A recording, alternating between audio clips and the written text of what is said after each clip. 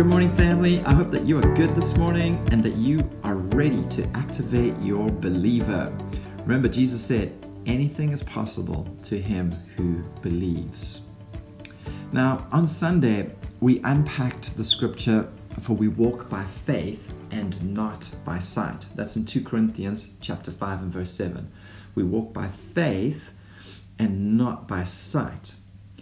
To walk by faith and not by sight means we don't overly estimate or exalt what is seen because we know it can change.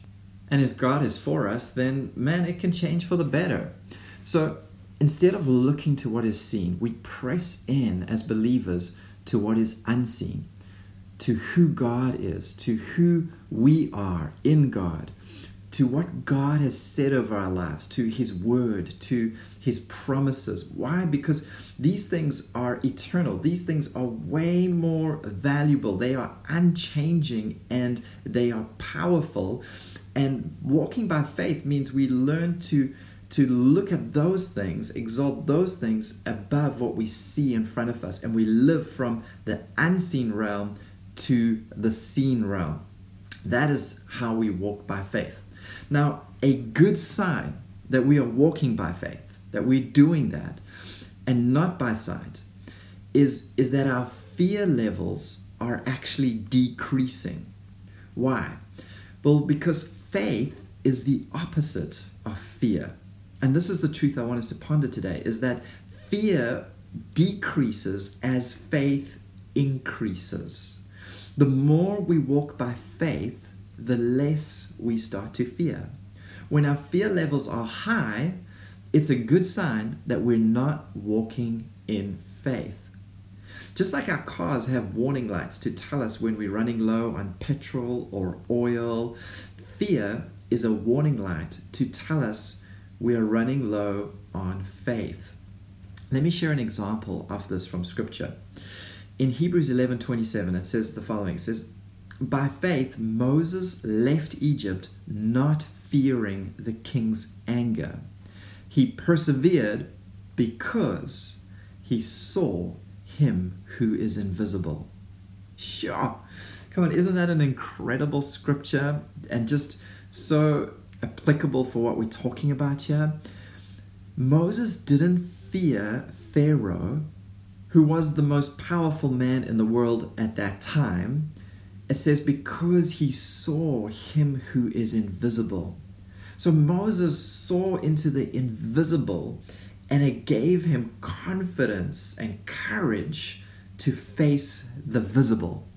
This is such a great example of walking by faith and not by sight. This is what Moses was doing. You know, Pharaoh was definitely intimidating. His threats were not empty. He had real power. He had a real army. He was a ruthless man. But Moses had seen God, and he had a word from God. He had a promise from God. And so he was able to look past what was seen, what was right in front of him, and not come under its power or be intimidated by what was in front of him. You know, if we walk by sight, if we're just walking by what's in front of us, we will live in fear.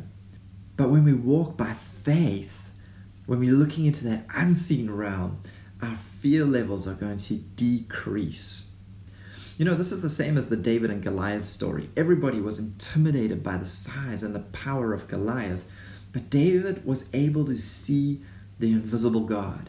He was living from the unseen to the seen. He was living in the promises of God's protection. He was living in the promises of God's power and God's love for the nation of Israel. And so he was living from that realm to the seen. And so he could move forward without fear when everybody else was paralyzed by fear. We see a similar example with Elijah. He didn't fear this army that came to capture him because he saw into the unseen. He saw the invisible angelic protection that he had all around him. You know, we are often intimidated and fearful because we don't see into the unseen. We don't see how big God is and how much protection and provision we have in Him and how much He loves us. But when we catch a glimpse of that world, when we start to live from that realm, we're able to move forward not fearing, and not being intimidated. So let me ask you today, what is causing fear in your life right now? What is intimidating you and disempowering you? And can you lift your eyes beyond what is seen and settle them on something bigger? Settle them on the love of God. Settle your eyes on the power of God.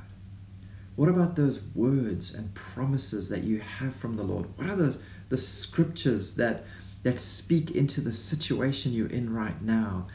Start to set your eyes on those things. And as you lift your eyes off circumstances and you settle them on the unseen, what you will find is that your fear levels will decrease.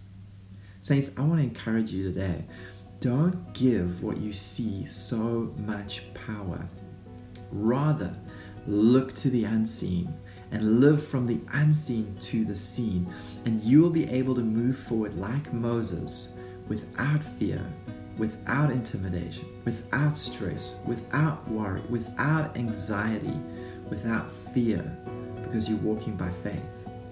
So as we go today, let's make a declaration. Come on, say this with me. I am a believer. I am growing in faith. I am growing in spiritual sight.